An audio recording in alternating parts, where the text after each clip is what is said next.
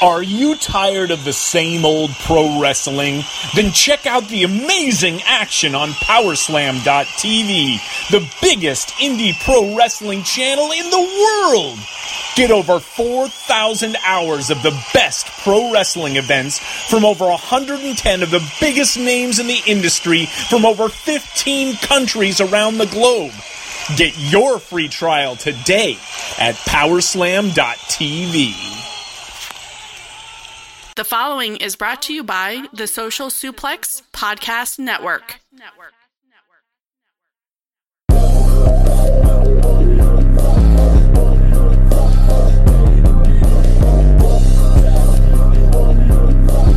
Don't you want to sound rich?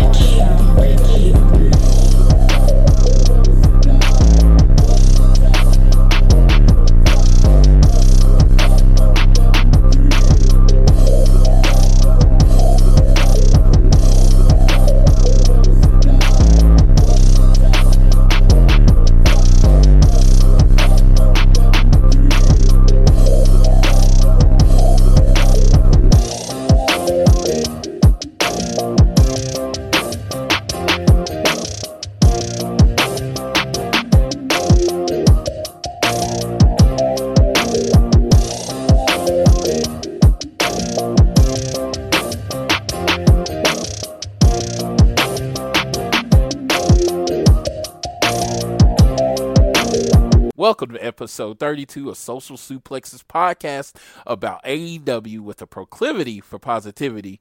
Welcome to All Things Elite. I am your host, Floyd Johnson, and with me today is Amy.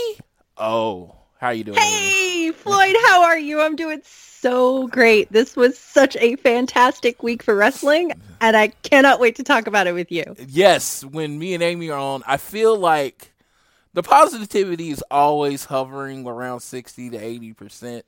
But when me and you are on, it's like 100 to 105%. I've actually had a friend tell me he's like, you're almost too positive. And I'm like, well, and then this was before the shows had started. And I'm like, what's there really to be negative about yet? And I was like, well, I'll be negative when it's time.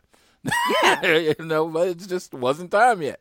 But yes, we want to start the show before we get into it because we got a big show this week. I want to start by reminding you this episode of All Things Elite is brought to you by Powerslam TV. Powerslam TV, where you get access to over 4,000 hours of content from over 110 of your favorite wrestling brands from countries all around the globe, right onto your laptop and mobile device. If you use the code Social Suplex, you get the first month free. And I'm going to remind you at the beginning of the show, remember, no matter what podcast app you're using, whether it's Apple Podcasts, Spreaker, Podbean, Google Podcasts, make sure you're following the Social Suplex on that and all the shows from the Social Suplex, including Keeping It Strong Style and One Nation Radio. And if you want to, and it's like this is just personal for me, there's this cool new show about 4 episodes in called Amy and Andy Enjoy Wrestling, AAEW for short. Definitely make sure you follow and you listen to them. It is such a super fun conversation. Amy does not ask me to say this. She most of the time, she will go, yeah, 2 times we've done it. She doesn't even know I'm saying it, but you should be following that show. Well, I really appreciate it. And like you just said, I'm grinning and laughing here because I literally had no idea you were going to do that. I'm sitting here like, oh man, you guys, when you listen to Social Suplex and Keeping It Strong Style and All Things Elite, if you feel so inclined, you should give us a rating and a review because those are fun and everybody loves great ratings. But then you come in and throw that out too. And that's so kind of you. Thank you. I appreciate that. Dude, and it's like one of those things. I have, like, a lot of my friends do podcasts, and I'll listen to them, and then I will never say anything. They won't even know I listen to them because they're not very good, and I don't want to tell them that. I am a positive person, so I'm pretty sure my first few podcasts that I did weren't very good. They just, I'm not used to talking into a mic. I'm kind of loud at times, and I imagine they weren't good. And my friends listened to the show, and they didn't say anything, and I love them for it because, unless it was good. But there was a lot of people I knew that listened that just didn't have a comment at all because they probably didn't enjoy it. But when I actually like something, and as you can tell with AEW and anything else I like and my football teams, I'm pretty much a cheerleader for it. That's just kind of my personality. And I really like your show. It's like one of my favorite shows very quickly. And it's not just because I talk to you, It's like, no, it's like I've listened to ever since we started doing the show together, the Dragon's Den show. I've listened to that show, and it's just like, and I enjoyed it, but it wasn't like, oh, this show that you do with your husband is fantastic. It's like one of my favorite things. I tell you, I listen to it as soon as it downloads to my phone. So I know I'm not supposed to spend our whole show putting over your show, but I am like, this is just an honest feedback of how much I like your show. Oh man, I really, really, really appreciate it. It is a lot of fun. And, to just put a quick word about, podcasting in general, like it's such a learning curve. It takes so much to speak into a microphone and just have your words just going out there. And it takes a lot of time and practice to get to a place where you feel like you're doing it. And, that's why I love our show with All Things Elite is that every time I come on, we're having a great conversation before we go. Before we even went on the air, we were like, oh my God, okay, we need to start recording because we're having so much fun just talking about AEW, talking about the shows, talking about what to look forward to. And that's the kind of flow that's just really fun to get into. When you're having fun and enjoying yourself, that's when you've hit those magical moments. So thank you so much for that. I really appreciate it, Floyd. Yes. It's the most natural, like I said, most natural conversation I've heard. I listen to a lot of podcasts that try to sound like podcasts, and they're great. I'm not saying anything's wrong with that. Sound professional, get your information out there, that kind of thing. But yours is so different than that it makes me want to listen to it like now. Because I don't feel like I'm like listening to, it's like I don't feel like I'm listening to something. It's just I'm there with you and I'm doing my work and it's there and it's just we're just all together. Yeah, we're just friends hanging out. Just like when we go to StarCast. It's that same feeling where it's like, come hang out with us. Like we'll get a couple drinks, we'll just hang out, we'll talk some wrestling. That's how it goes. Looking forward to I'm looking forward to StarCast I'm looking forward to StarCast Baltimore this year. They just for everyone to know, they just put a lot of their meet and greets on sale. Cody, the Young Bucks, Aubrey Edwards is doing a meet and greet. So I definitely got to do that one. You can meet the first AEW or the inaugural AEW Women's Champion Rio. So definitely go to StarCast.com and check that out. Oh man, I cannot wait for StarCast Baltimore. StarCast is so fun. It's one of my favorite things to look forward to now because you get all of these really great shows. You get all of these really great meet and greets. And you get to hang out with your friends on Twitter and hang out with wrestlers. Like my husband was playing Magic the Gathering and talking to Brian Pillman Jr. And this StarCast at Baltimore, I'm going to be hanging out a little bit with Nyla's wife, who's really sweet. We've sort of become friends on Twitter. She's just one of the loveliest people I've ever talked to. So I'm really, really excited to hang out with her. But that's kind of the thing is that you just go and you have all of these events that sort of act as a foundation or a magnet that brings you all there. But then once you're there, you're family. Pretty sure that's a slogan for somebody, but that is true. Olive Garden when you hear your family. All right, so StarCast is like the Olive Garden of wrestling, but better because it's really good. Oh, that is me and my wife's. That's where we went on our first date, Olive Garden. Aww. And that's kind of our restaurant. That's so sweet. So there, when you're here, you're family. Yeah, absolutely. It's like I don't even think they have they announced a lot of stage shows yet? No, they haven't announced stage shows yet. They've been announcing appearances, but not necessarily stage shows. Yeah, that's what I'm like. It's like, a lot's going to happen over the next 3 weeks as we get closer to there.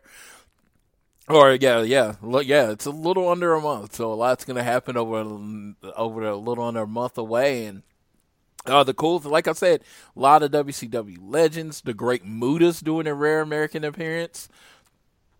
You can definitely meet MJF if you're willing to pony up the $150 to meet him.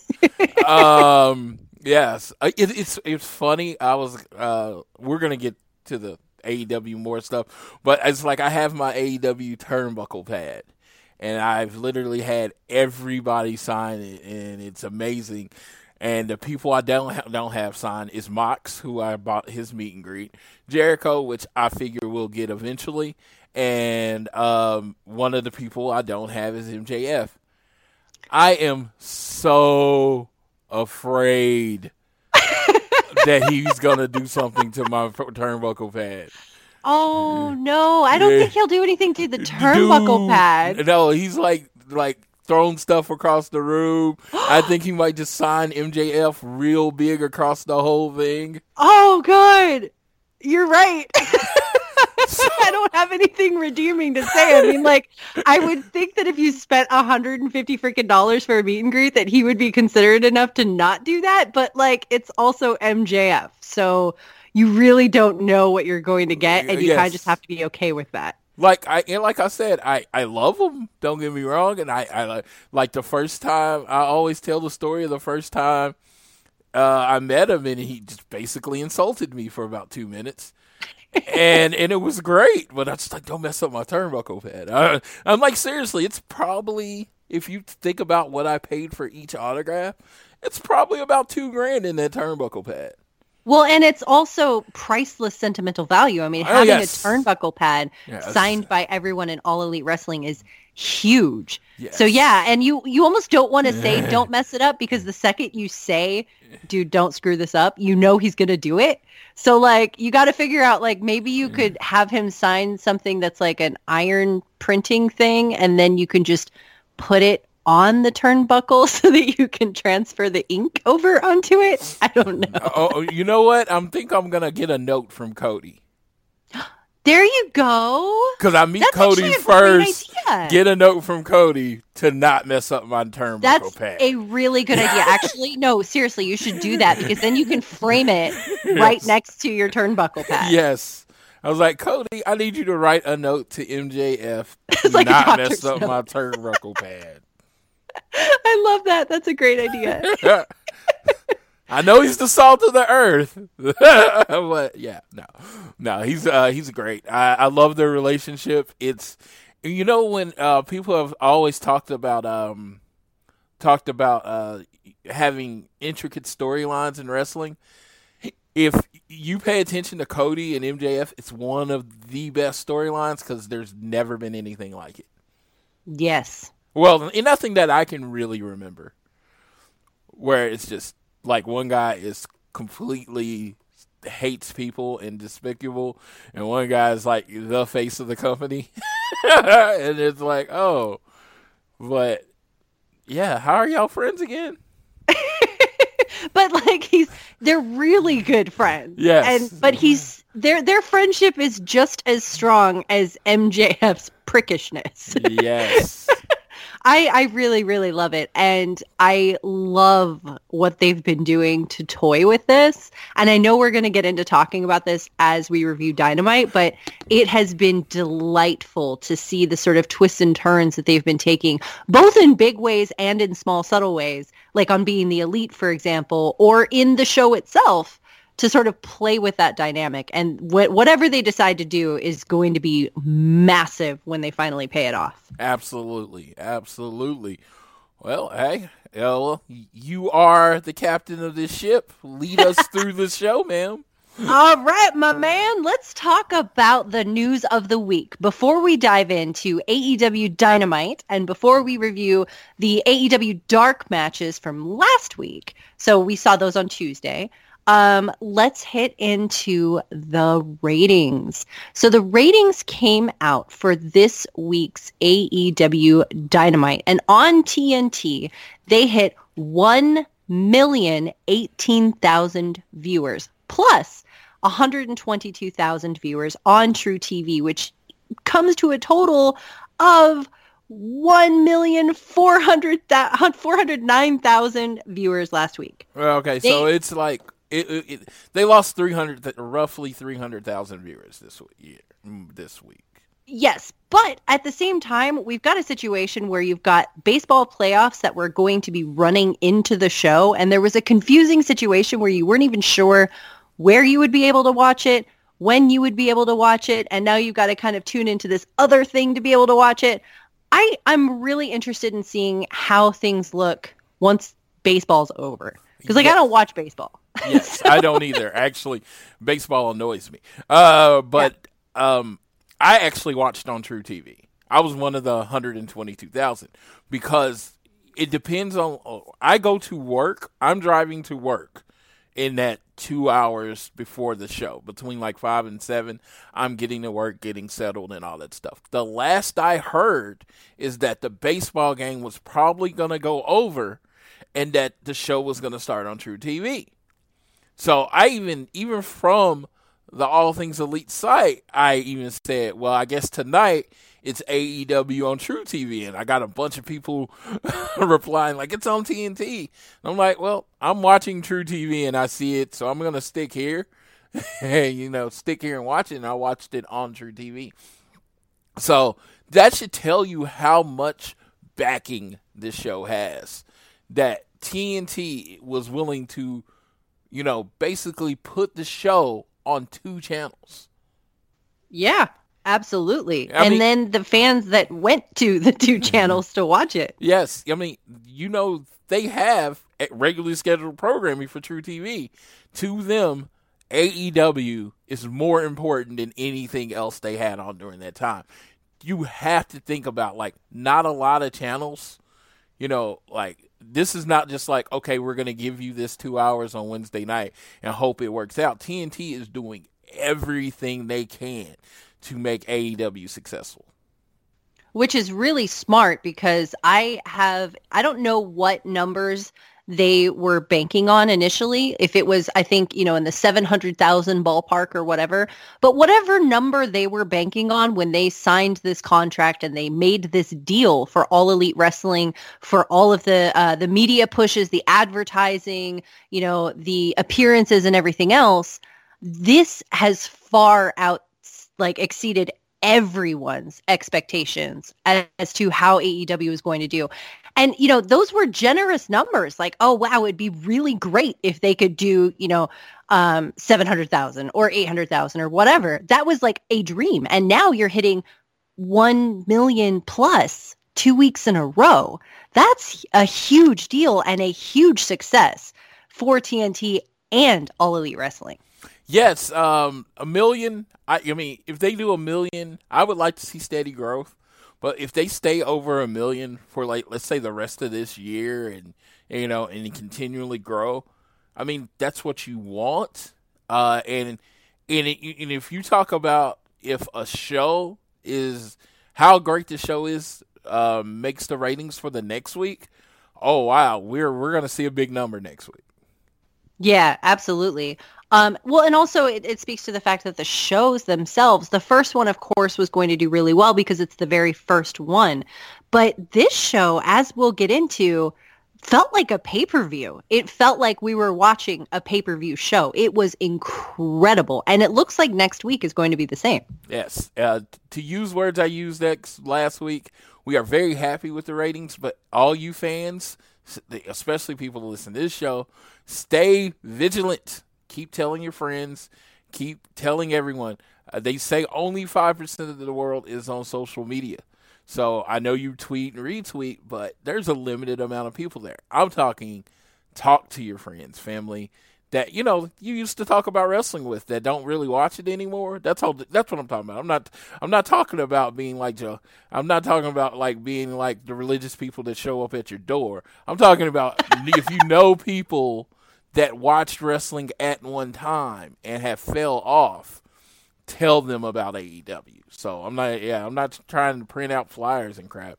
I'm just saying, hey, people like that, tell them about it because first of all, you're doing them a favor because it's a great show. Second of all, it helps the brand, and we want the brand to be around as long as they can. Yeah, well, and honestly, the biggest part about what makes AEW successful is the fans. Yes, there's a ton of money in it. yes, there's TNT, and yes, there's all of the shows and the travel and the tours and everything. But the heart of what makes AEW successful is the thunderous arena filled with fans. When we're watching these shows and we're hearing these voices that are so loud that they're shaking our windows, and when we're standing up in our living room and we're, screaming and yelling and like reacting ourselves, that is what keeps this going. And that's what's so thrilling and exciting to see with AEW. And it's also exciting to see that with NXT too. And I know that NXT ended up taking a loss in numbers this week. They ended up at 790,000. And I know that had a lot of fans worried.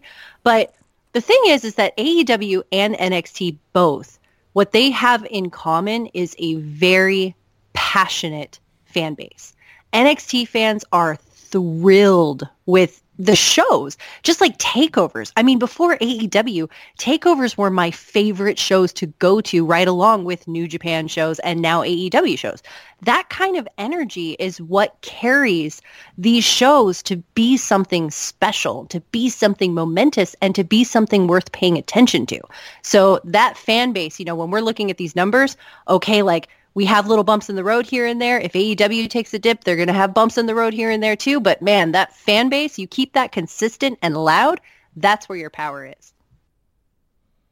Yeah, definitely. There is all I can do is agree with that, because it's funny every time I doubt it. Every time people ask me an estimate, my number's always low, but I forget that the base, the foundation of AEW, the strength of AEW is their passionate fan base that is out there telling everyone. And just to throw out some names, people like our co-host Tiffany and Issa and Sydney and all the people, my friend Owen, who's followed the Young Bucks forever. It's just that fan base is always gonna give them like at least. Like, their floor is always going to be very high. Yeah, absolutely. And it's again, like you said, people talking about it. Like my friend who plays Magic the Gathering, she and I have been talking about All Elite Wrestling a few times now.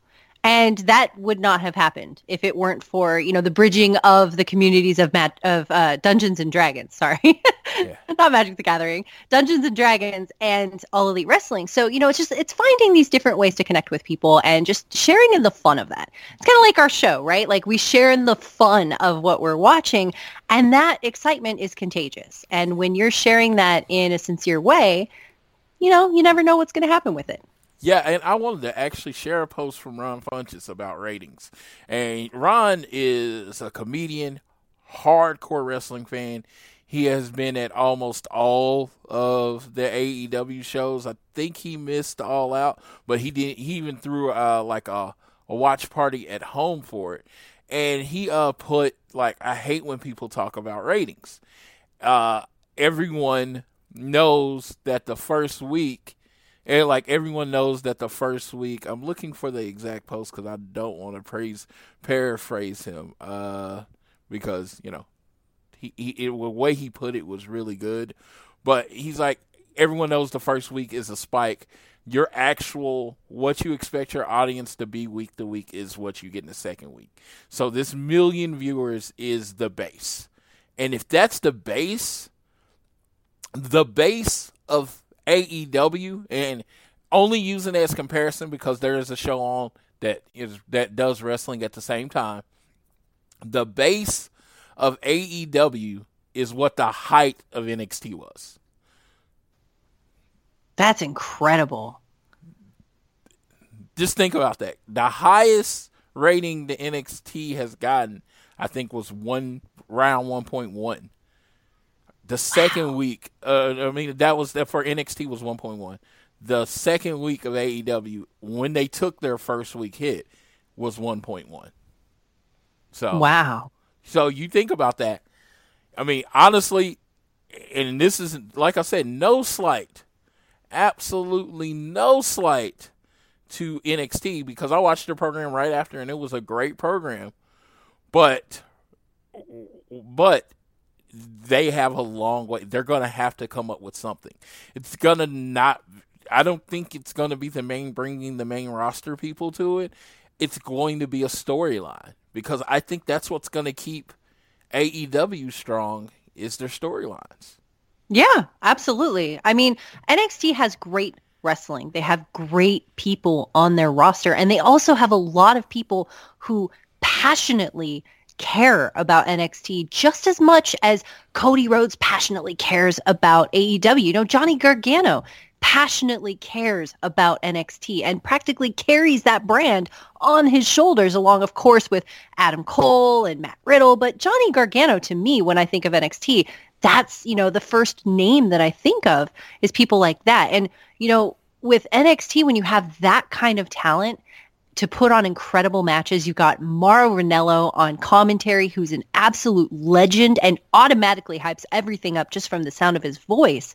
The next key ingredient you need there is consistent storytelling, something that brings you back in every time. And I will say, as somebody who loves takeovers and doesn't really regularly watch NXT on a weekly basis, that was always the one thing that I found a little lacking in it when I would come in before and after takeovers and then kind of drop off, was this lack of consistent storytelling. And I know that they've done it with people like Gargano and Ciampa, Candice and Shayna. I know that they've had them there, but they don't have them there consistently around a lot of people. And I think that that's something that they can really build upon. If they start treating their shows as building them up to something momentous, I think that'll really help them out. Yep, I completely agree. I mean, honestly, and this is, again, no slight to them, moving to Thursdays would help. There's no other wrestling on Thursdays. That's true, actually. That is very, very true. And, you know, and I would watch it every Thursday without a doubt. It's just one of those things. It's like, I said this on another show I do, but the best comparison is I consider WWE versus the Raw and SmackDown Kellogg's cereal. Kellogg's is a name brand. It's great, right? But NXT is kind of their great value brand, right? And I'm not saying NXT is not quality. Nothing wrong with great value brand. Saves you money, tastes good, tastes similar to the regular stuff. It's cool. Well, when AEW's putting it on, they're General Mills. I love this, by the way. Yeah, they're General Mills. And, you know, General Mills is another name brand. And you know what? You're always going to pick General Mills over Great Value if you have the money, right? Because, like, you got Lucky Charms. Yes. Like, why not? Yes, because if you have the money, you're going to go General Mills. So it's like Kellogg's, General Mills, and then Great Value. And it's just like Tony Khan and his dad are putting all of their force behind AEW. NXT is the third show. It is the third priority in the WWE's mind. AEW's production value, the arenas with the people in it, everything about it looks better than NXT. Cody, and I brought this up again, Cody, let's talk about the first images you see from the show. On NXT, your first image was, I believe, Adam Cole coming out. The champion, Adam Cole. He's coming out to a smaller stage, well lit, about 200 people in the audience, right?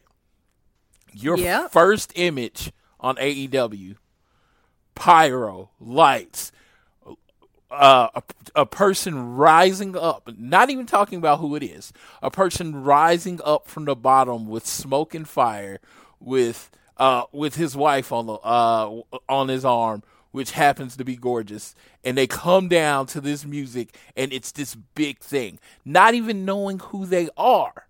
Just saying, if you don't know who either one of these are, who is presented as the bigger star?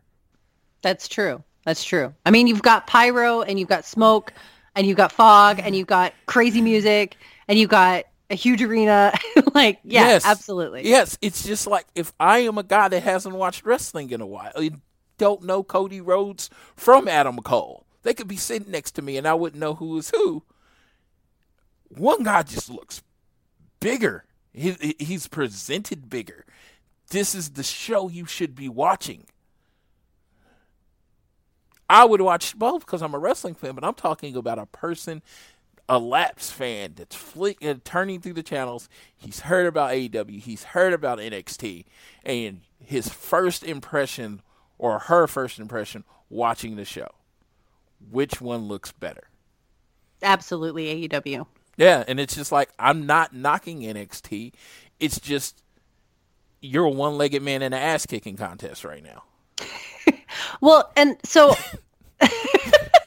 there is an argument to be said about the developmental brand, right? So they're developing, and this is how NXT has been used previously up until their move to USA, which was developing talent for the main roster. Here's the thing, though. If they are set to be going head-to-head and are supposed to be competing head-to-head as they are, AEW has a roster of new people, who are very talented, but in some cases, when they very first started, were still green when it came to wrestling in these big arena matches in a giant ring. And they are developing this talent and putting them over, and they're busting their asses and working hard to be on this sort of big show stage. And that's not to say that NXT talent isn't also working hard, because obviously they are. The difference, though, is in the sort of levels at which both companies are treating that developmental process. One of them is more keen to relax and let that kind of take a while and build and sort of play and treat it as a indie developmental version of WWE, while the other is like, okay, you guys are great. We're investing in you for a reason because you're incredibly talented. Let's hone these skills and go. And that big show feel is something I think NXT could benefit from if this was something that they wanted to see continue to grow. Yes, and I mean, and that's what I'm saying. It's just, to use an example, Keith Lee, right? Keith Lee is super talented. He's great on the mic. He does his own entrance music, right? Do you know anything about him? I don't know how much of NXT you've watched. I've watched NXT, and I don't know anything about him. I know he's a big guy that can do really athletic things, but I don't know who he is. As opposed to AEW, and again, we're going to talk about it in a second, Chris Jericho did more to get the people in the ring of him over in one promo than NXT has done in shows.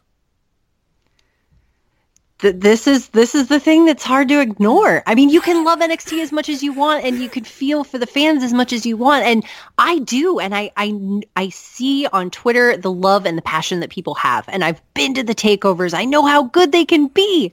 They're really talented and really fun and really amazing, but that you're right, and that's hard to ignore. Like, I have no idea who Keith Lee is, and I'm sure that somebody will be more than happy to point me to some great matches and tell me what's going on. Kushida, he left New Japan and is in NXT, and this is my fault for not watching it, but I haven't been following it. There's not really something that's compelling and dragging me in there. I know he's going up against Walter.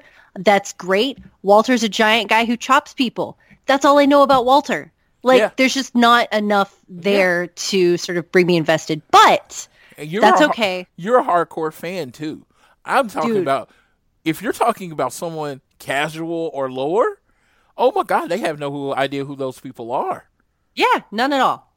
None at all. Yeah. So and also with the, like you said, the wrestling show feel for somebody who is getting back into wrestling, you expect this big show presentation. And if you get it with one brand and you don't get it with the other, you're going to go with the one that you see it in, because that's what wrestling looks like to the person who hasn't been in it in a while. And that's fair. So, because I think Undisputed Era is really cool. I think it's a great storyline. I think it's but they're not presented as a big deal. Dude, I love Adam Cole. He's got a slick chant. Yeah. He's got a great song.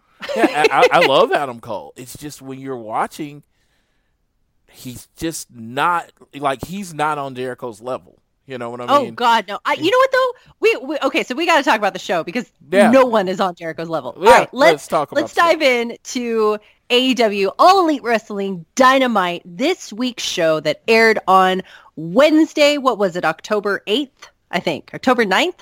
All right, one of those days.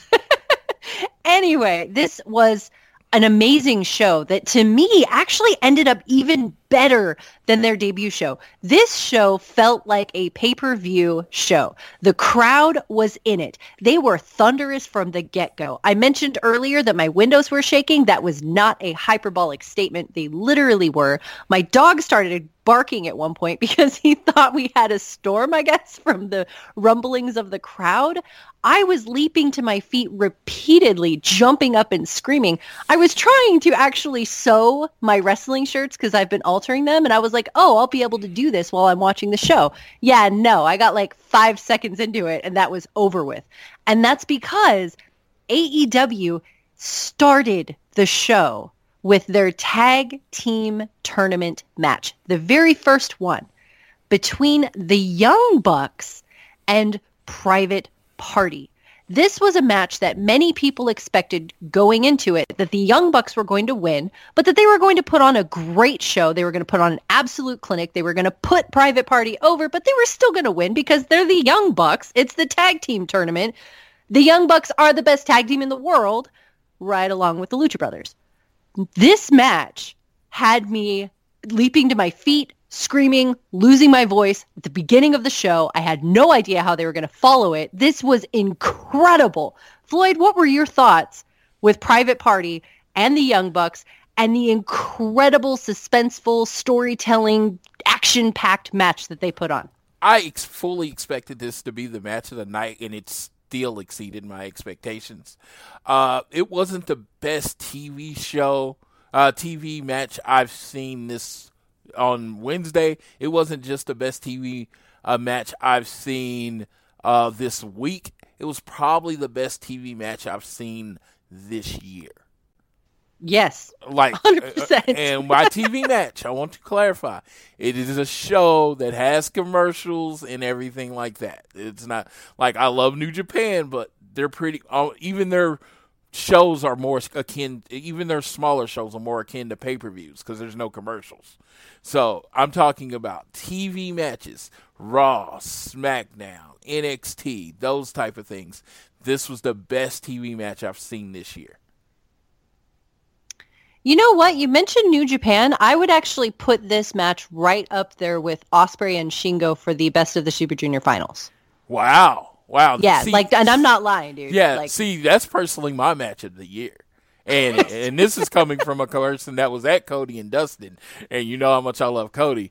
So, no, I think they tore the house down. And it's like, in any kind of ratings you want to use, actual in-ring performance, I'd rate it high. Did it tell the story you're supposed to tell? I think that one knocked it out the park. It is like, your goal was to get Private Party over. I guarantee you, if there's some kids that watch this show the first time, their new favorite team is Private Party. Dude, absolutely. I mean, you're sitting here. First of all, we've got the Young Bucks doing moves I've never seen before. And this is the second show in a row that they are pulling off moves that I've never seen from them before. And I've been watching them since I got back into wrestling.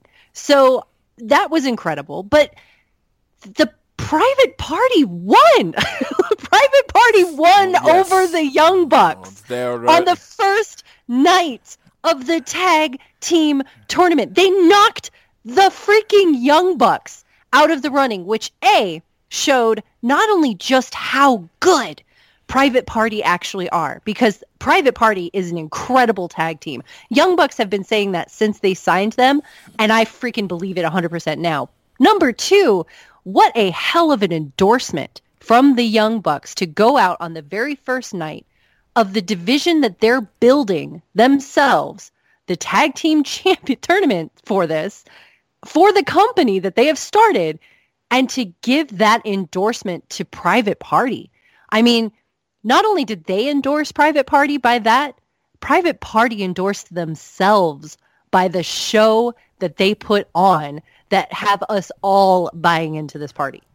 it showed you. It said not only did it do everything you just said, all I could do was just repeat it, so I'm not going to do that.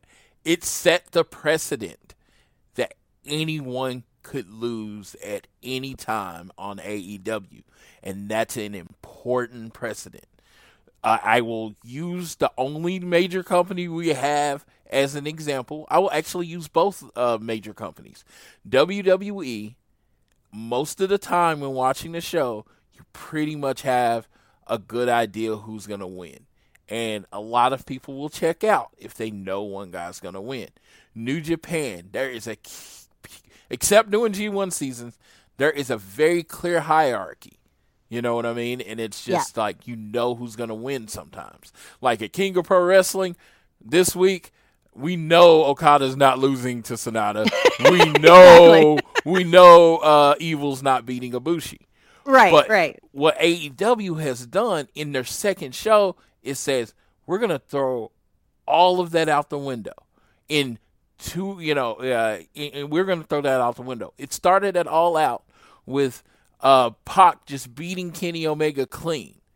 I don't think anyone thought Pac was going to actually win that match. And then on the second show of television, the tag team, the flagship tag team, clearly the top tag team in your company, loses to a relatively unknown tag team. To the youngest tag team. Yes, the youngest tag team. And it's like, only team they had beaten were Angelico and Jack Evans, who can't beat anybody. So, I'm just saying, if you're thinking of it, you're thinking of it in a sports type, and Angelico and Jack Evans are like the Cincinnati Bengals. They're horrible. You know what I mean? So they haven't beat anybody. But, now they're going up against the Patriots. And then they won. So that speaks to actually a really good point. Not necessarily for the tag team tournament, because that has its own sort of set of rules. But this is a great analogy for the rest of the roster and the rest of the matches. And that is that quality of wins matter. It's not just the number of wins. If you have a team going up against a team that loses all the time, that's not going to be the same quality of a win as a team that goes after and beats, maybe a 5-time Super Bowl winning team on the very first try. So that type of win is going to have a significantly higher quality and a significantly higher impact on that performer, whether it's Private Party or, say, Darby Allin. If Darby Allin wins Jimmy Havoc, okay, that's great. But if he were to, for instance, go up against somebody like Jericho and beat him, that's a huge impact. So the quality of wins matters. And that was something that Cody Rhodes was talking about too, because as soon as they said that wins and losses matter, we're all out there with spreadsheets and we're all keeping track of them. But that quality speaks to a higher level, I think. And that's really cool to see here, paying off in the tag team tournaments on the first night. And just like Tony and Cody said, it's truly going to make more a difference when each person has like 10 matches. When you're dealing with people that only have like 3 or 4 matches, it is really difficult to say, well, this person has a better record and this person has a better quality wins. But like this week, they were like, well, why isn't Neville in the picture? And, everybody's like, they jumped ahead. And I'm like, hold on. Unlike other places at times where you don't get answers, I think they're going to answer your questions. And in this episode, they answered your question. But for a Private Party, it was huge. Everyone was talking about it online. People were loudly exclaiming it. Tiffany actually called Private Party winning. That's amazing. Yes, that's so good. She actually called Private Party winning. I thought that was awesome, and it sets the standard for the rest of the tournament. Like, you have Lucha Brothers versus Jurassic Express later on in the tournament, and I had penciled in Lucha Bros. Just that Lucha Bros are going to win. Well, that's not really how this works. It's not how this is rolling. You know what I mean? Anybody could win, yes. And that is a thrilling thing to see. Yes, and it's like, yes, there is a hierarchy, but you know, they got to earn it. So I definitely, yes, this match was one of my favorite matches. I can even honestly say it was one of those things. I tried to come home and actually get my wife to watch it because it was just so entertaining, so high flying. That's kind of her type of match. She needs stuff going on, you know. She doesn't want to see anybody grab a chin lock or anything like that. So, yeah. And I was telling my friends, I was like, dude, I know I've been bugging you about giving it a chance, and I know you've been trying to push me off. Just watch the first match this week. Just watch one match, and if you think I'm an idiot and if this is not the type of wrestling you want to watch, you know, just tell me I gave it a shot, and I'll leave you alone. There you go. We'll see. And I was wondering how in the world they were going to follow this up, because they just put on a main event level match, a pay-per-view main event level match at the beginning of their show. And I was like, all right, good luck to whoever follows that. Yeah. Okay, what music hits? Judas. Yeah. Jericho comes out. I'm like, what the hell? Like, I'm losing my mind again. Why is Jericho coming out right now? What is going on with this show? And before we get into what Jericho did and just the level of masterful magician work that Jericho has, I just want to say that is what is so exciting about AEW, is that I have no idea what to expect in these shows, and they keep surprising me, and they keep me on the edge of my seat, and they keep me excited throughout the entire show. And that is what's so fun about AEW and about AEW Dynamite, is that I feel like a kid on Christmas morning every Wednesday, and it's awesome. Yes, it's the greatest thing ever. And I honestly give this to all wrestling. They have taken days that people dread. You know, got a case of the Mondays. Everybody hates Mondays. Hump Day, which is Wednesday. Everybody hates hump days. And with wrestling, when it's good, when it's really, really, really good, it makes you look forward to those days. When people would ask what my favorite day of the week, they'd be like, oh, it's a Saturday or something. I'm like Monday. Now my favorite day of the week is Wednesday. It's like I just like want to hurry up through Wednesday. It's like, oh, let's get to Wednesday, because the wrestling is so good right now and it's so exciting. And when I say this, I mean that for both brands. As soon as AEW was off, I'm sitting there tweeting. I spent about 10-15 minutes talking about it afterwards. I went right to NXT. And I really enjoyed that too. So I'm just saying, it's just Wednesday is just a great night now. Absolutely, man. It's awesome. Yeah.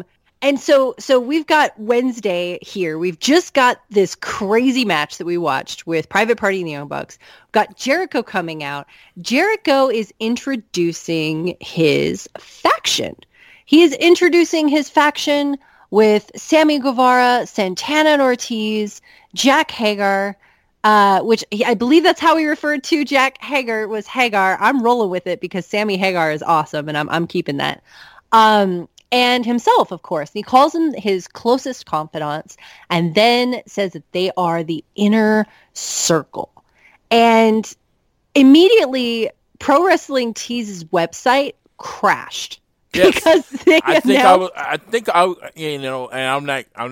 think I'm special, but I think I was like the first tweet out about it. Really? Yes. I was like, dude, everybody's rushing to get these shirts because I can't even get to the site. Right. Yeah, it was madness. It was like all out tickets, all in tickets, double or nothing ticket day. Like, they crashed instantaneously. And they hadn't crashed in years. The last time they crashed was the launch of the CM Punk store.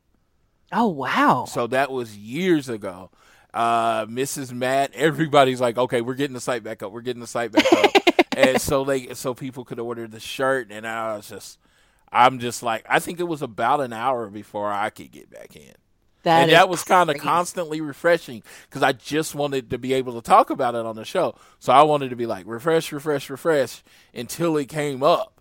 So I could be like, okay, this is how long it took me to get back in. It was something like 58 minutes that it was just down. So here is the masterful work of Chris Jericho in the span of 5 minutes. Okay. He comes out and he causes Pro Wrestling Tease's website to crash for the first time in years. Then he gives Sammy Guevara a name of the sexy Mexican god. Then he gives Santana and Ortiz the Backstreet Brawlers. Then he starts he hears the We the People chant when he gets to Jack Hagar. He shuts it down immediately, sort of puts in a little dig at WWE saying, oh, that's a shitty chant from Bad Creative, which immediately gets the crowd like, yeah, this is awesome. And then he's like, shut up. And then he basically builds him up as the most badass person in the company before announcing that they're the Inner Circle. He starts running a promo against Cody and Dusty and Dustin and the Nightmare Family. And within 5 minutes, you've got Jericho getting just thunderous cheers, crashing a massive online retailer, building up a faction, completely putting over 4 other people on the roster immediately, shutting down a chant, getting cheered again, and booed, all in the span of 5 minutes. And 2 things. First of all, they talk about the rub. The rub is you use a bigger star to get over a younger star. There was no more better definition of that or better description than what he did for Sammy Guevara. He took Sammy Guevara from a no-name to a star. He even called him a teenage heartthrob. He basically said, girls, if you're outside, you're out watching, you should be looking at him. He's a very attractive person. I say that all the time about Sammy Guevara. I think I say it maybe a little too much to be a heterosexual male. But he's a very attractive dude. Don't get me wrong. But so that being said, he did more to make him in that sentence than I've seen with anybody on any other shows that quickly. Then, I don't know who gave him this point. Jack Hagar. Jack Hagar. We sticking with Hagar. He focused and looked straight ahead the whole time, emotionless. Like a Terminator. Yes. And I don't know who told him to do that. If that was his idea, if that was something they talked about, his intensity level was that whole time just made him look so strong. And he's so much bigger than everybody else on the roster. It's like he comes off like a 7-footer and badass. And then if you look at, Ortiz and Santana the whole time, Ortiz is doing this like crazy thing with his tongue hanging out the whole time, and Santana is just, looking there, and he's got his gear on, and he has this look on his face like they are killers. It wasn't just what Jericho was saying, it was the whole presentation. Every little thing everyone was doing made them look like so much bigger than they are, and they definitely look like a threat to their rivals, the Elite. Absolutely. And Chris Jericho himself looks like a badass rock star.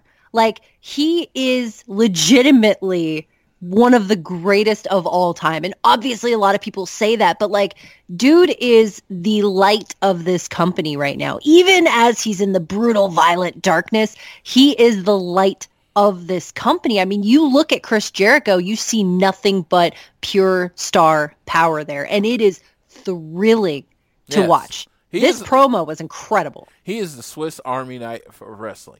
You want a hardcore match. You want a work rate match. You want to cut a good promo. You need somebody with a rock star presence. He checks all the boxes.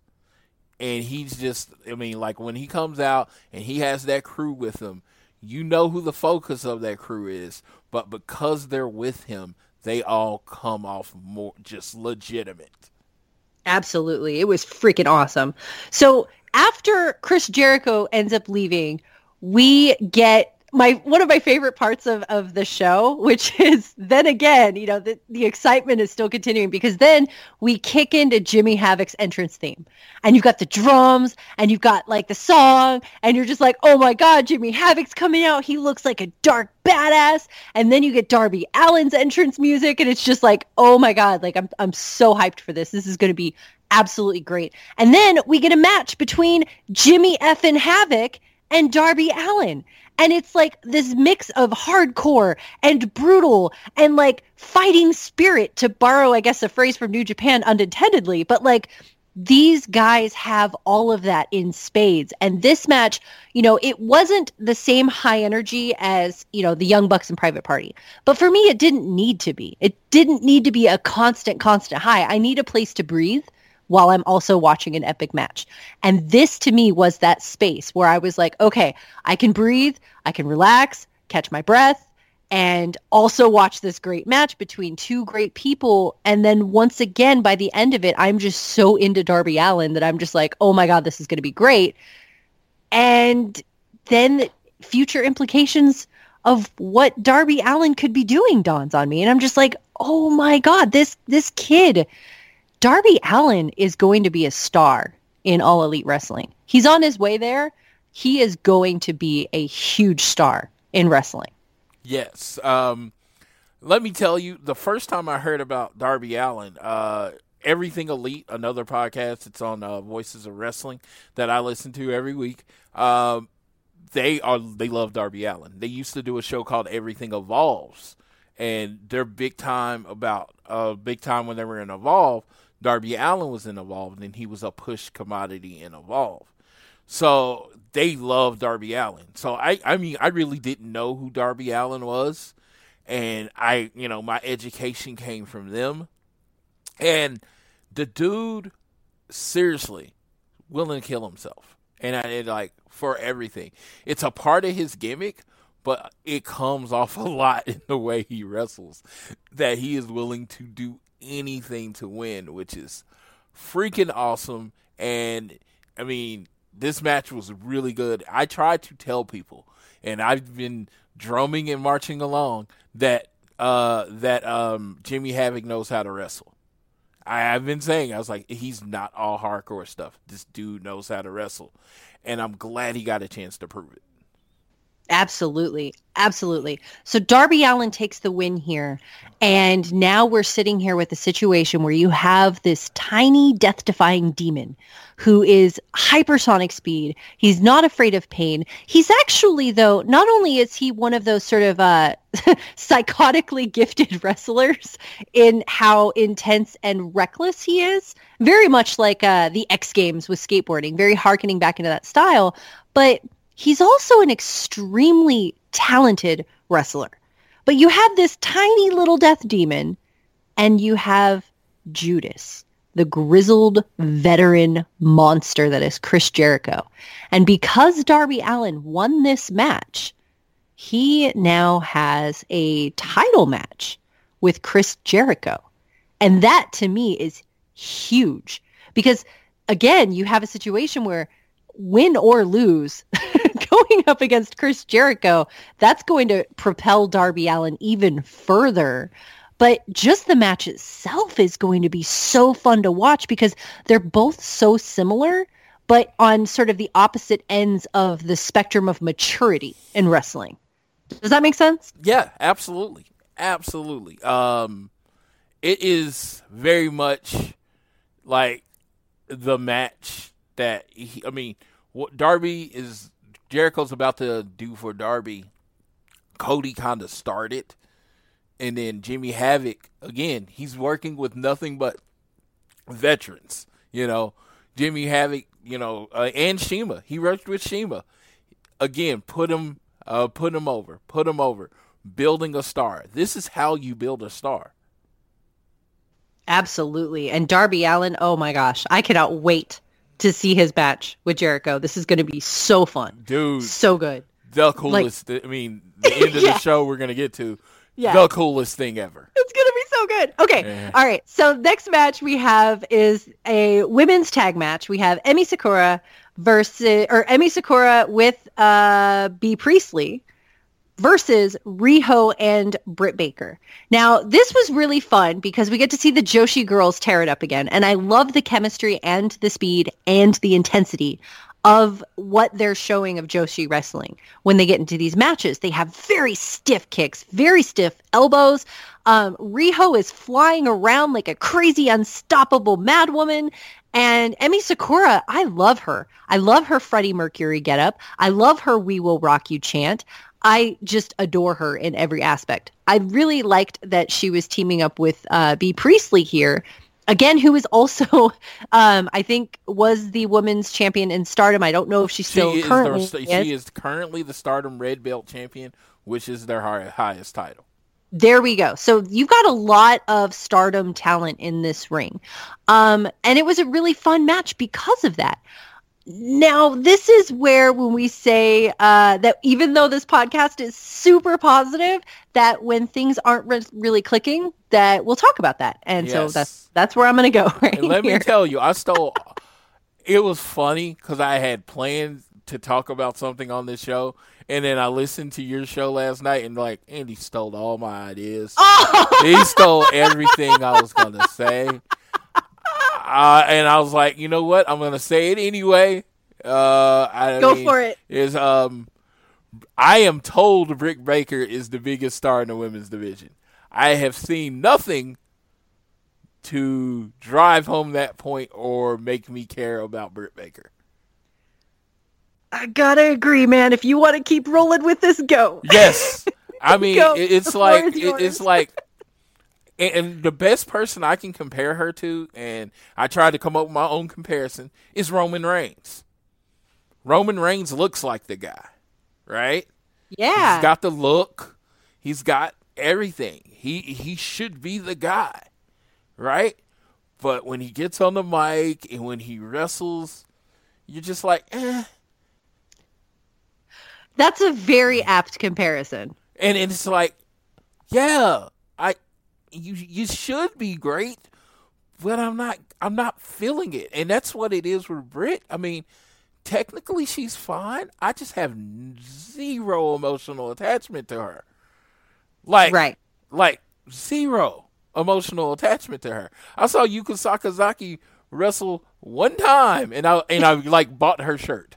She's adorable, though. Yes, oh my God. yes. I'm like, and she brought it to me. I literally saw Kylie Ray. I'll use her. She's now no longer with the company. But I saw her entrance, and I had an emotional attachment towards her. Never had seen her work. Had an emotional attachment towards her. Nyla Rose, her struggle, got some type of attachment to her. You know, of course, there's Awesome Kong. I could go through the whole roster. But the supposed biggest star in the women's division that's on the posters, that's on the Britsburg, pretty much at, the opening, one of the first women they announced, if not the first. The first woman signing, definitely. And I literally don't, sometimes I'm like, why is she there? Even her finisher is weak. Because the worst thing is when you do a finisher, the same finisher as someone else on the roster, and yours doesn't look as good. So her and Pac effectively have the same finisher, except she grabs the mandible claw with it, and it's just like, it's not on that level. And it's just like, they're on the same show, so that makes it worse. I don't know. I don't dislike Britt Baker. It's worse than that. I have no emotional feelings towards her whatsoever. Agreed. In I wrestling, feel so bad about it. And in wrestling, totally that's worse. Yeah. I would feel better if I hated her. Yeah. Absolutely. It's very similar to how I feel about the Dark Order. And I feel bad saying that because both I want to be supportive of the roster, but also as a woman, I feel like I need to be with my girls and support the women's roster.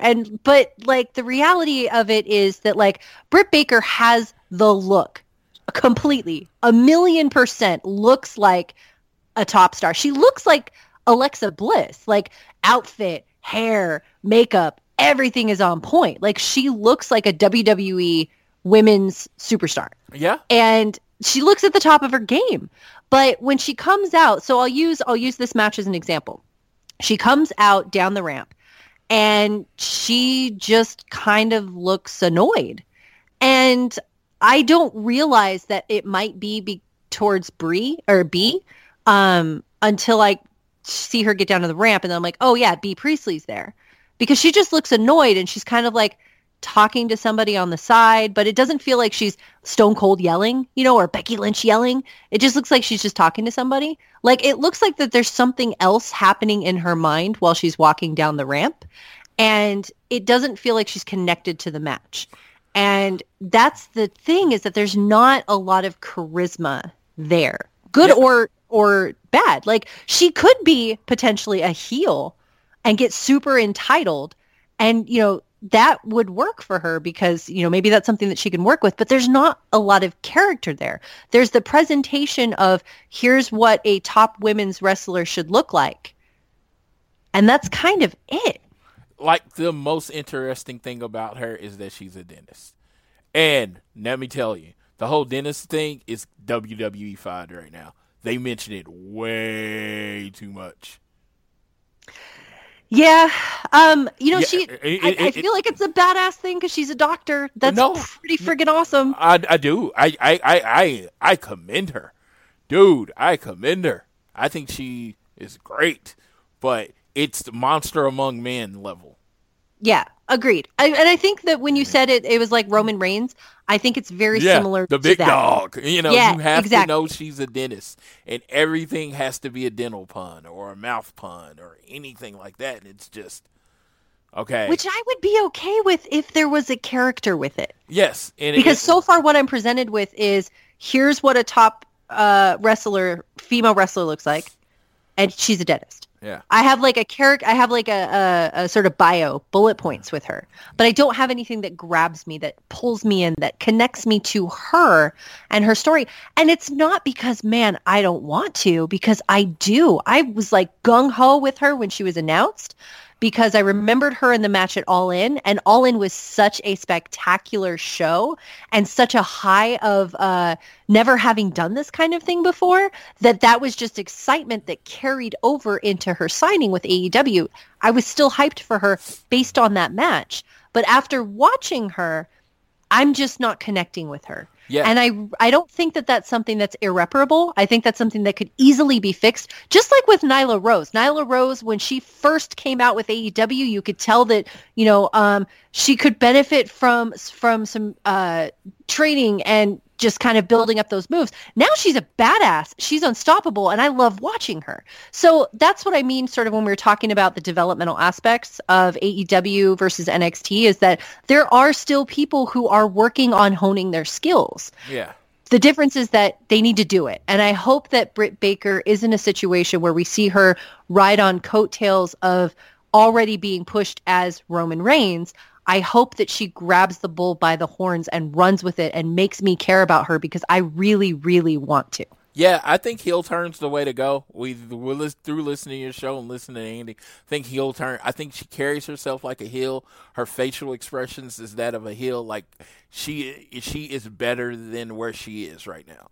Like, that's what it came off to me. Like, her face is like, I'm above all of this. And I think that will come off better as a heel. I heard her, when I watched the show back, I heard her on commentary. Yeah, no emotional reaction. I didn't hate her. I didn't love her. That's the problem. I hate to keep harking on it. It's that I literally don't have any emotional cares about her. And it's great because you can fix that. Yes. You can make me hate you, or you can make me like you. Pick one. I don't care which one it is, but you should do one of them. You should do one of them. I'm saying at this point in time, and I don't know if it's the character development, but she's kind of forced down your throat, but not really telling you why you should care. She's tough. Doing wrestling and going to dental school, man, that has to be hard. So not only just dental school, but to become a doctor. Yes. Like, you're not like a hygienist or anything. And I'm not disparaging dental hygienists or anything, but like a doctor, like medical school. Like, that's crazy. So, I mean, clearly there's a mindset there, right? An analytical mindset where she's got all the things. There's an emotional element there. And if she puts as much focus into that emotional element, whether it's as a heel, whether it's as a face, whatever the situation may be, run with that, tackle that with the same passion and we will be with you because we want to be, but right now we're just not.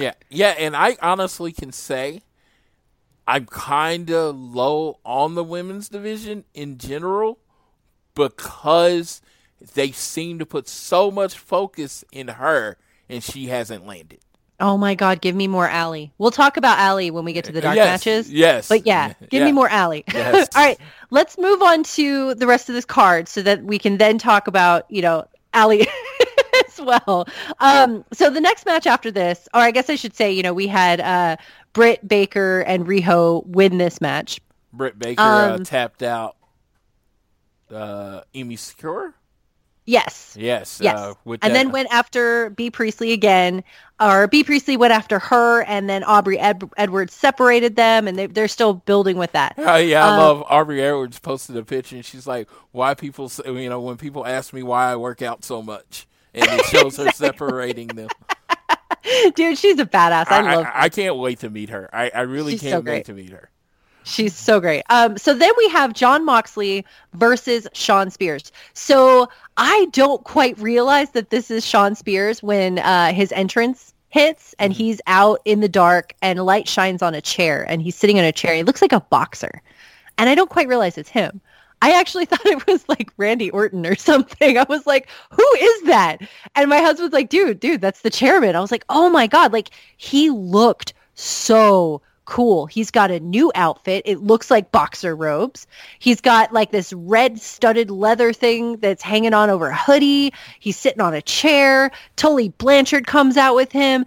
It's him and freaking Moxley. Like, how hyped are we for this match? We've got Tully Blanchard throwing Moxley into the steel chairs and busting his head. Like, dude, tell me your thoughts on this match because it was so good. The match was great, but I just want to say, again, to a point, Shawn Spears is a guy that's not going to win a lot in AEW, we expect. Hopefully, things change, but he's not presented as a person that's going to win a lot. Let me tell you, presented better than 80% of the NXT roster. Yes. He's presented as a star. Even though they don't plan on winning, he got presented as a star, and then Moxley's entrance, he comes out in the wrestling gear. Freaking dope. We got G1 Moxley, which is that's my favorite Moxley. Yes. So we got G1, and this match was physical, and a lot of people will look at the result and see Moxley won, and that's great, but he gave Shawn Spears a lot in this match as far as offense.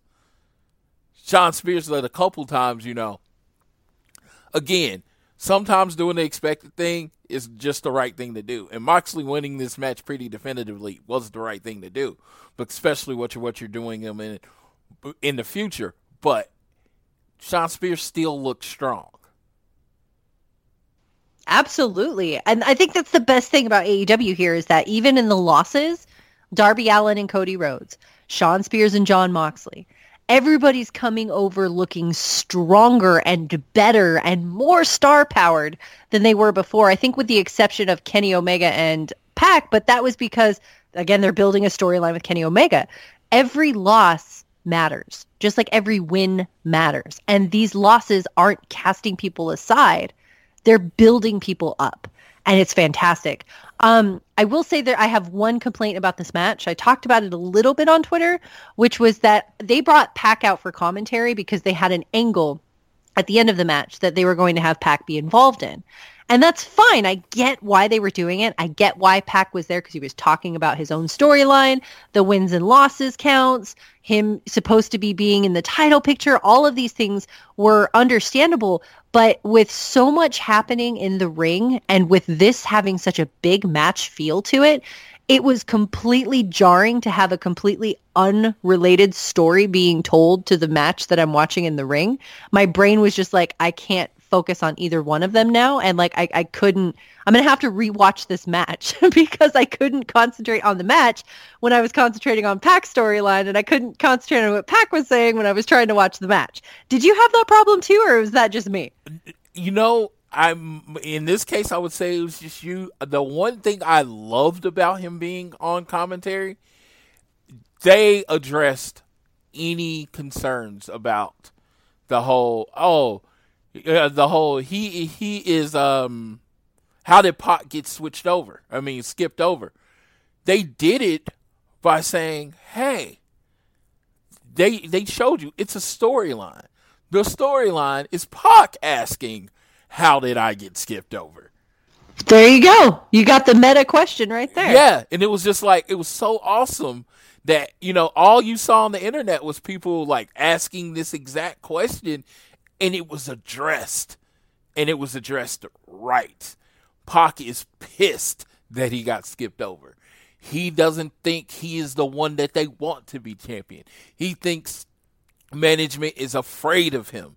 That is perfect because it's building up Pac as even more of a badass.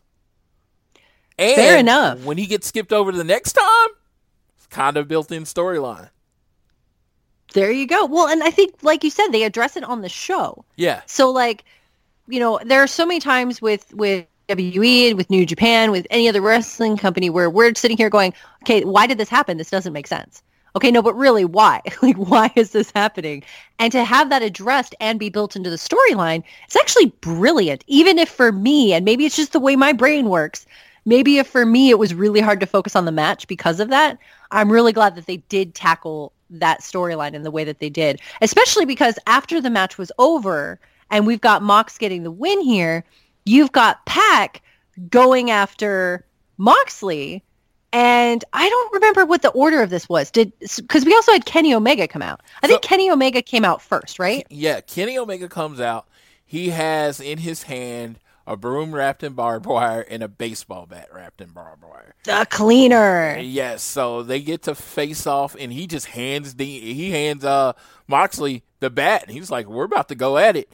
And then while they're doing it, Pac comes up and just hits Kenny Omega in the back of the head with a chair, and just lays him out and basically leaves him there for Moxley. And Moxley looks at him, and then he's like, no, I don't want weakened Kenny Omega. I want Kenny at his best. And he just walks away. Yeah, absolutely. I mean, Moxley's not a guy who's going to want to take someone and kick them when they're down. He wants a fair fight because a fair fight means a fair victory. If he wins over Kenny Omega when he's beaten down on the ground by somebody from a surprise attack, that's not really a win. If he wins against Kenny Omega in a legit full-on one-on-one match where they've been straight brawling, that is a win. That's a quality win. That's not I won after somebody kicked him. That's not a heel. He's not a heel. He is a badass. That was fantastic. Yes, and it was just, yeah, he's a loner. I could see them in the future going back to that, saying just saying he doesn't want to be in any group. He's his own thing. So yeah, I like I said, just watching it was just completely very contentious situation. They are building up Kenny versus Moxley very, very well, and I have no idea who's going to win that match.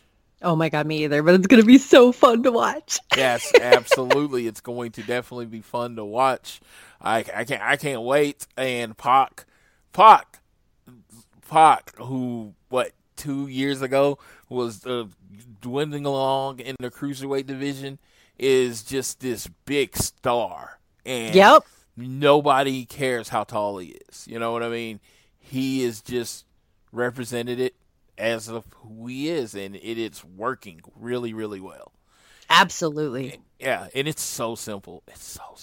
It's like what they're doing is just, it's so simple, it's almost frustrating how simple it is, because you wonder how other people can't do it.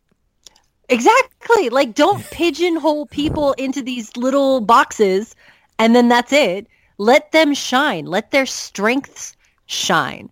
Let them be them. It's kind of like how Matt Jackson had answered a question, I think it was in an interview or something earlier in the week, about whether they were going to divide their roster into a cruiserweight or heavyweight division. He was like, no, we're not going to do that. I'm so grateful for that, Because when I look at other wrestling promotions, WWE has a pretty equal heavyweight junior division, but they treat them dramatically differently.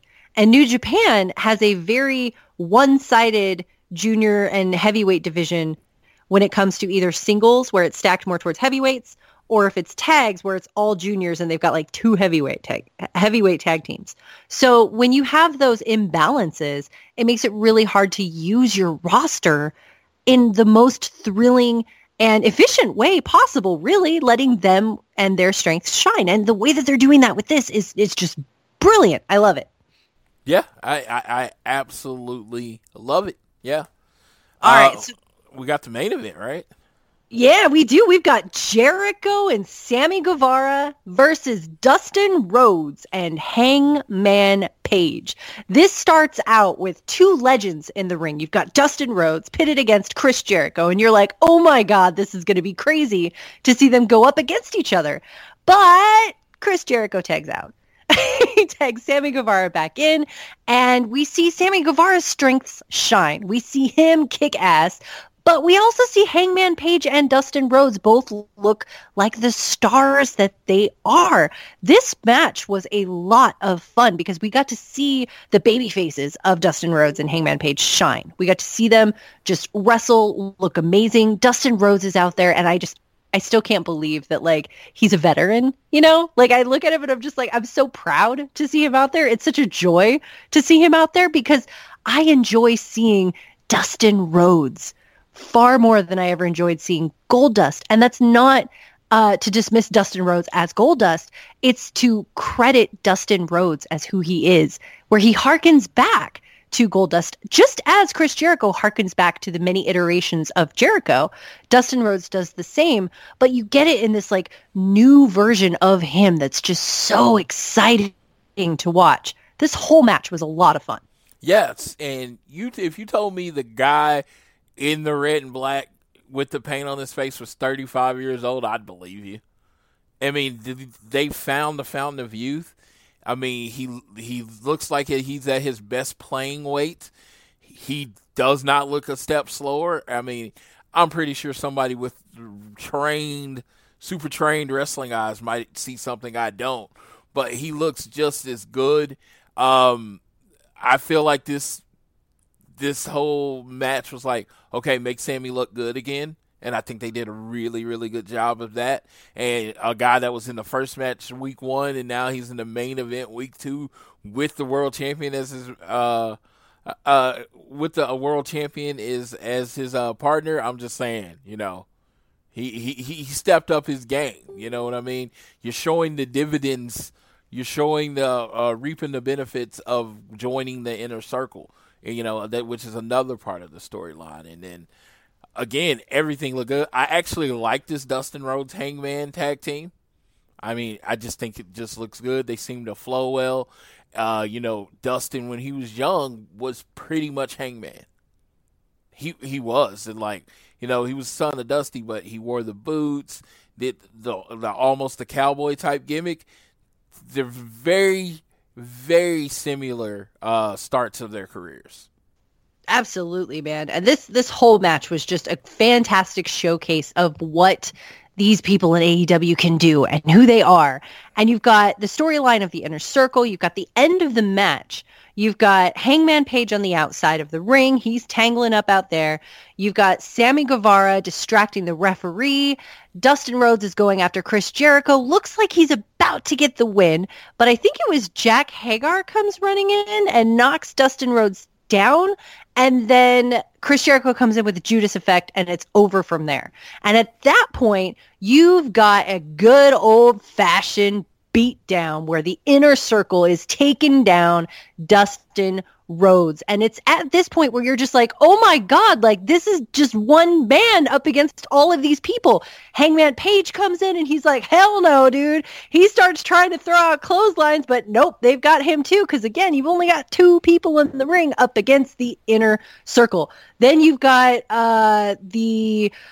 oh my gosh, it's Santana and Ortiz. I don't know if it's Proud and Powerful or the Backyard Brawlers or whatever their names are now. You've got them running out.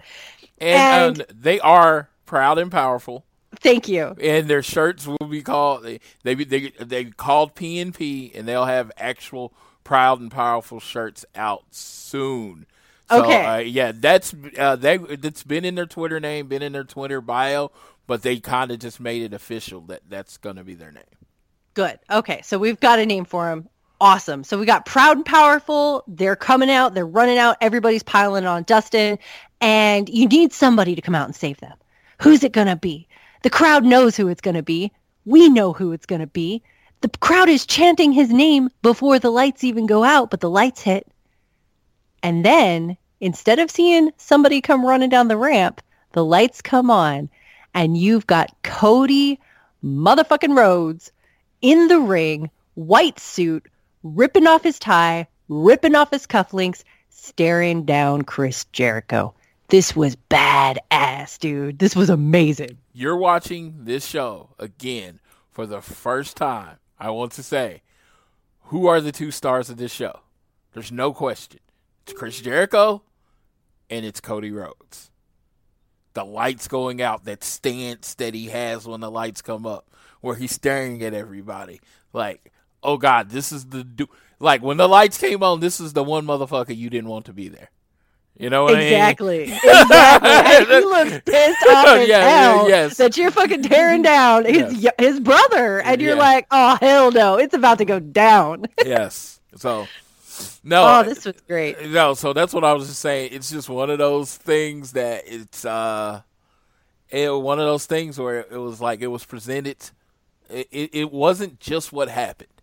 It's how it was presented.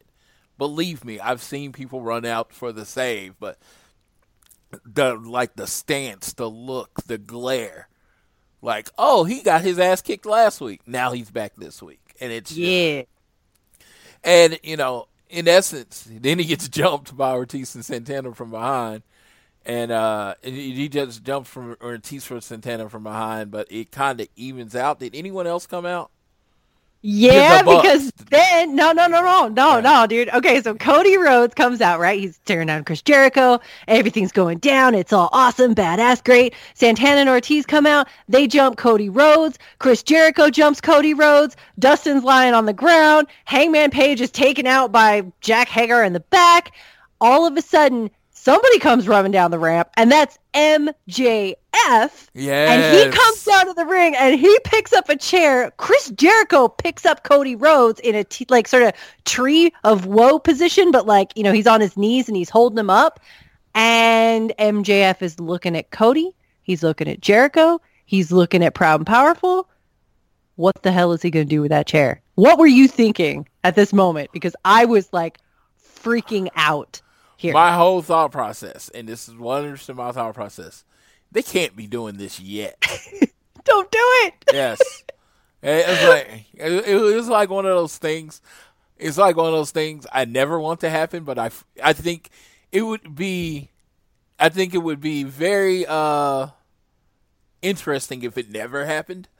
But if if their relationship continues, because you would always be looking for it. But the fact is that it's just, there was a 50% chance that I thought he was going to hit Cody. It was 50-50. I can't say I leaned towards either way. And I was holding my breath. And then, he makes the right decision. He makes the right decision, and it is not hitting Cody Rhodes. Yes. Yes. All right, so then you've got the situation where Inner Circle comes. They've won, they've dominated, but they're splitting up for now because you've got steel chairs now. So they get out of the ring. Chris Jericho's bleeding a bit from his lip. He's holding up the title, looks iconic as hell. He's talking trash to the ring at Cody Rhodes. And we still not done yet, because now Darby fucking Allin comes rolling down the ramp on a skateboard. Ollie's off of the skateboard into Chris Jericho for another beatdown leading up to their match, which is just nuts. And then we close out the show with Jericho being taken out by this tiny death demon. And Darby Allin is now in the ring with the Elite, which is now obviously an established faction already. But now it's even more so because they're against the Inner Circle. And Darby Allin is with them. And Cody Rhodes is looking at Darby like, okay, all right. But he's also staring daggers at Jericho, but he's still kind of looking back at Darby Allin because they got their thing. And it's just, wow, what a way to close out that show. Yes, the Darby Allin skateboard thing, as a person that could give a crap about skateboards, was one of the coolest non-wrestling things I've seen in a long time, like outside of the ring.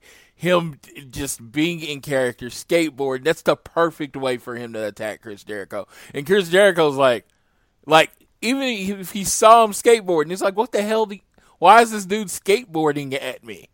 This is weird. And then next thing you know, he's on top of you, punching you in the head. And I love how Darby doesn't just throw head punches.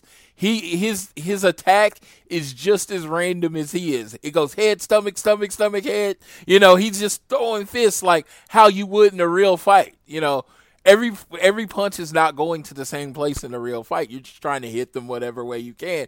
And that's kind of how Darby Allin hits. Absolutely. And it makes for a fantastic thing to watch. Yeah. Their match is going to be dope. Yeah. Okay, so we've got this show closed out. It's in the books. It's an amazing show. Feels like a pay-per-view. It's spectacular. It got killer ratings. Real quick, let's run through the dark matches that aired the night before Dynamite. On AEW Dark. Make sure everybody's watching that on YouTube. It had and when I checked, I tried to do the 24 hours. It was at 512,000 views.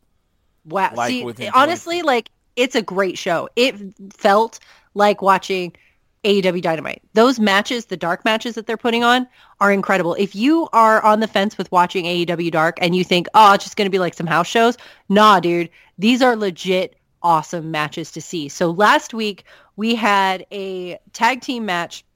It was a triple tag team match between the Lucha Bros and Jack Evans and Angelico and Private Party and the Best Friends. So it was actually an 8-man match. Orange Cassidy also got involved in there. It was an awesome, awesome match. We also had Britt Baker and Allie versus Penelope Ford and Bea Priestley. And we had SCU versus Luchasaurus, Marco Stunt, and Jungle Boy. So we also had Darby Allin and Shima, as you mentioned earlier. This was just an awesome card. Yes. And the dark matches after Dynamite that we'll get to see next Tuesday are also an awesome card. Did you have any thoughts? Were there any matches here that really stood out? Because I know for me, Darby Allin and Shima were incredible for how great Darby Allin was. Plus, I just love Shima. The women's match, real quickly, loved Allie. She is everything that I want to see in a women's star right now. She's got the outfit. She's got the look. She's got the charisma. She's got the moves. She is, to me, the top star in AEW's women's division right now. Yeah, from the show, the 4-on-4 match reminded me of a New Japan starter match. You know, one of the first two matches of a New Japan show or under. I thought that was pretty cool. Everybody kind of got their thing in, and they told the story really well. And Angelico and Jack Evans are doing everything they can to get over outside the ring. And I think it's brilliant. If you watch everything they're doing while the match is going over, coming down to the ramps, everything like that, I think is very, very strong. You need like a lower card heel team, and they work in that role. Bea Priestley is just, I can't wait till they just let her have her one-on-one match, because she's really, really good, and it's just, I don't think she does tag matches well. She almost seems disinterested in tag matches. I thought the match was good. Allie gives it her all every time she's out there. She's very entertaining, very good to watch. But it's just something, I love Bea. It's just doesn't look like she cares about tag matches at all. And that might just be a part of her character. She might just be all about her. I think the Lucha Bros are going to be the team in this division. I just feel like they get pushed that hard. But the Shima and Darby Allin match, again, Darby Allin's been wrestling a long time, don't get me wrong, but you see what they're doing. They're putting him with veterans. And when you see him beating veterans, you see him beating these long-established people, it makes him look bigger. and like much more of a star. Absolutely, man. It's incredible to watch him. I really want to see every Darby Allin match now. Like I get super hyped for. Speaking of which, though, let's take a look at the card that we have for next week's AEW Dynamite. Again, I just want to remind everybody out there who's listening to this, this is a weekly show card. This is not Full Gear's card. This is not All Out's card. This is not Double or Nothing card. This is Wednesday on TNT for AEW Dynamite. Okay? Yeah. We have It's like week 3. I mean, this is week 3. This is crazy, and it's just like it's escalating, and it's amazing. Oh, it's so good. So we're gonna start and then build up towards the main event. Okay, this is where we're starting. Okay, we've got SCU versus Best Friends for I believe this is part of the tag team tournament bracket. Okay. Yes. Then we also have Luchasaurus and Jungle Boy versus the Lucha Bros. Okay, let's just let that sink in. Jurassic Express, Lucha Bros, Dinosaur Guy, Jungle Boy, Pentagon and Phoenix. That's going to be amazing, okay? Then we have an AEW Women's World Championship match with Riho and Britt Baker. And then we have an AEW World Championship match. We have 2 championship matches on this weekly show card, okay? This is Chris Jericho versus Darby Allin in a Philadelphia street fight. I got chills, dude. How freaking hyped are you for this show? This technically like the least match on this show, and I don't know. I think you said it with the Hangman match. Oh, I forgot about that one. No, it's Hangman. The lower card match on this show is Hangman and Kenny Omega against Moxley and Pac. This is wild. Like, yes. No, I mean, and when you say last week was this is a pay-per-view. If you literally took these 5 matches, maybe put 2 or 3 more with it and said that's what you're going to get for Full Gear, I'd be perfectly fine with it. Yep. Honestly, legit. Yeah, I'd be perfectly fine. This is an amazing show that we're getting on a Wednesday. And it's just like, and it makes sense. This is not them shotgunning matches to try to get a number.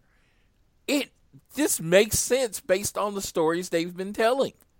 Every single match. Every single match has had a build. Every single pairing has had a storyline. And I can all but guarantee you that this street fight main event isn't going to be ending in some BS DQ. Yeah. Yes. We're not going to have a Hell in a Cell outcome here. This is going to be legit.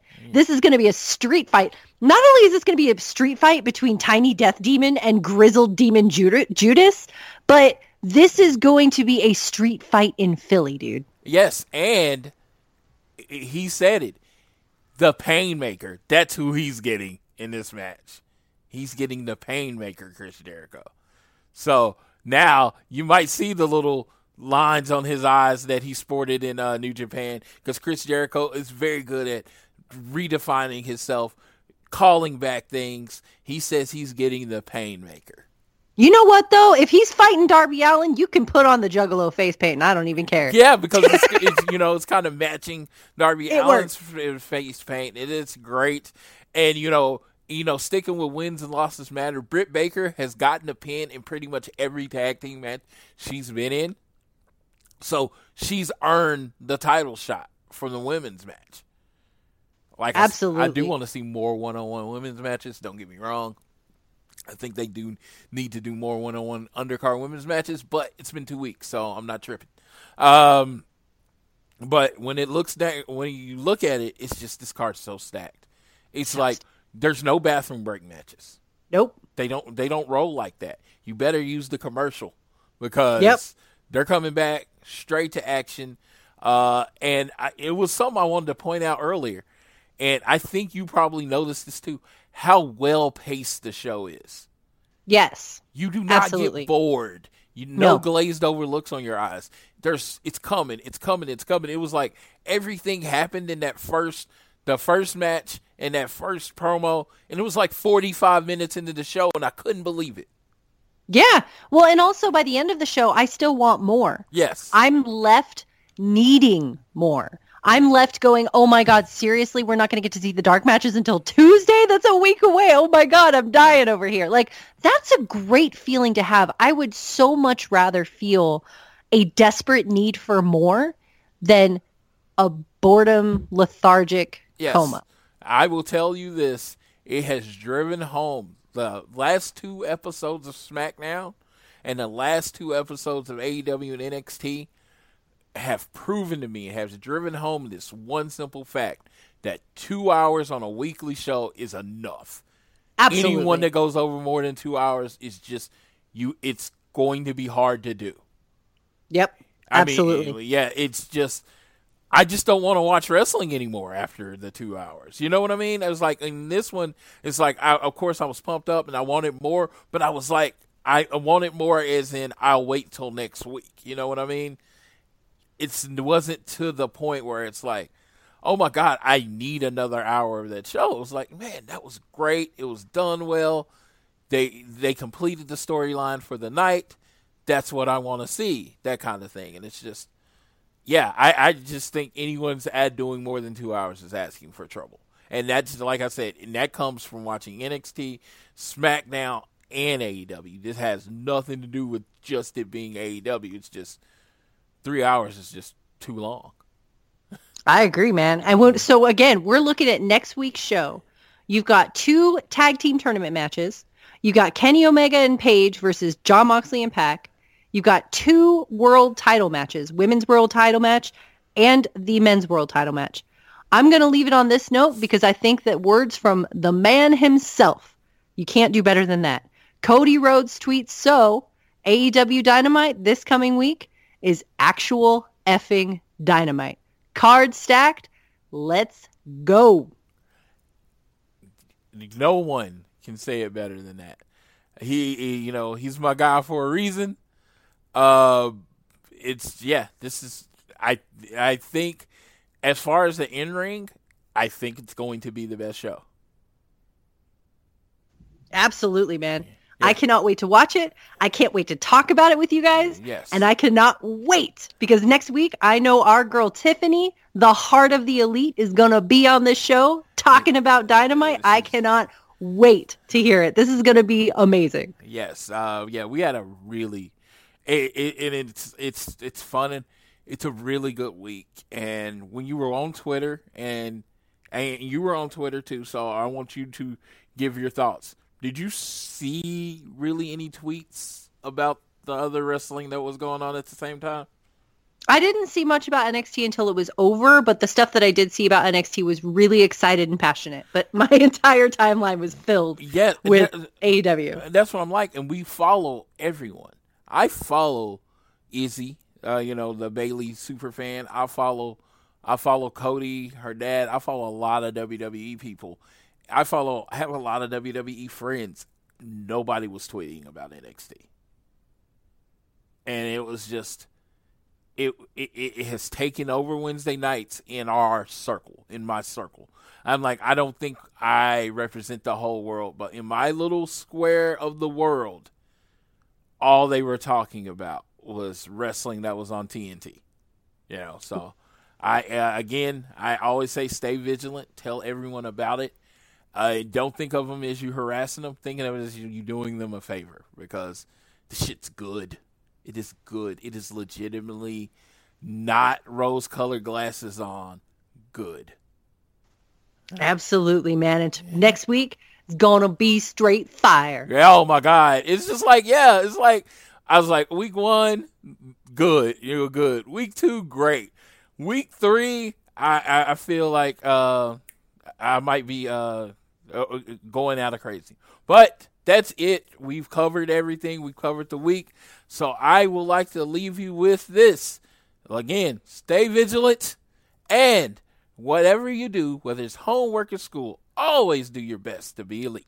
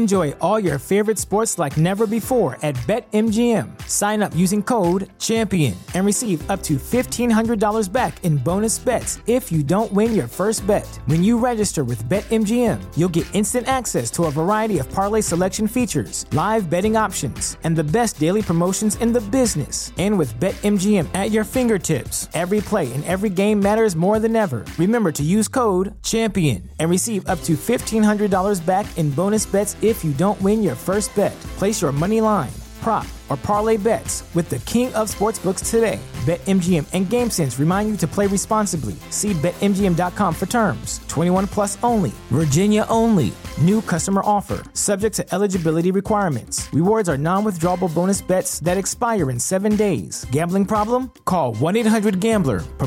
Promotional offer not available in Washington, D.C. If you're a woman over 40 dealing with hot flashes, insomnia, brain fog, moodiness, or weight gain, you don't have to accept it as just another part of aging. The experts at MIDI Health know all these symptoms can be connected to the hormonal changes of menopause. And MIDI can help with safe, effective, FDA-approved solutions covered by insurance. 91% of MIDI patients get relief from symptoms within just 2 months. Book your virtual visit today at joinmidi.com.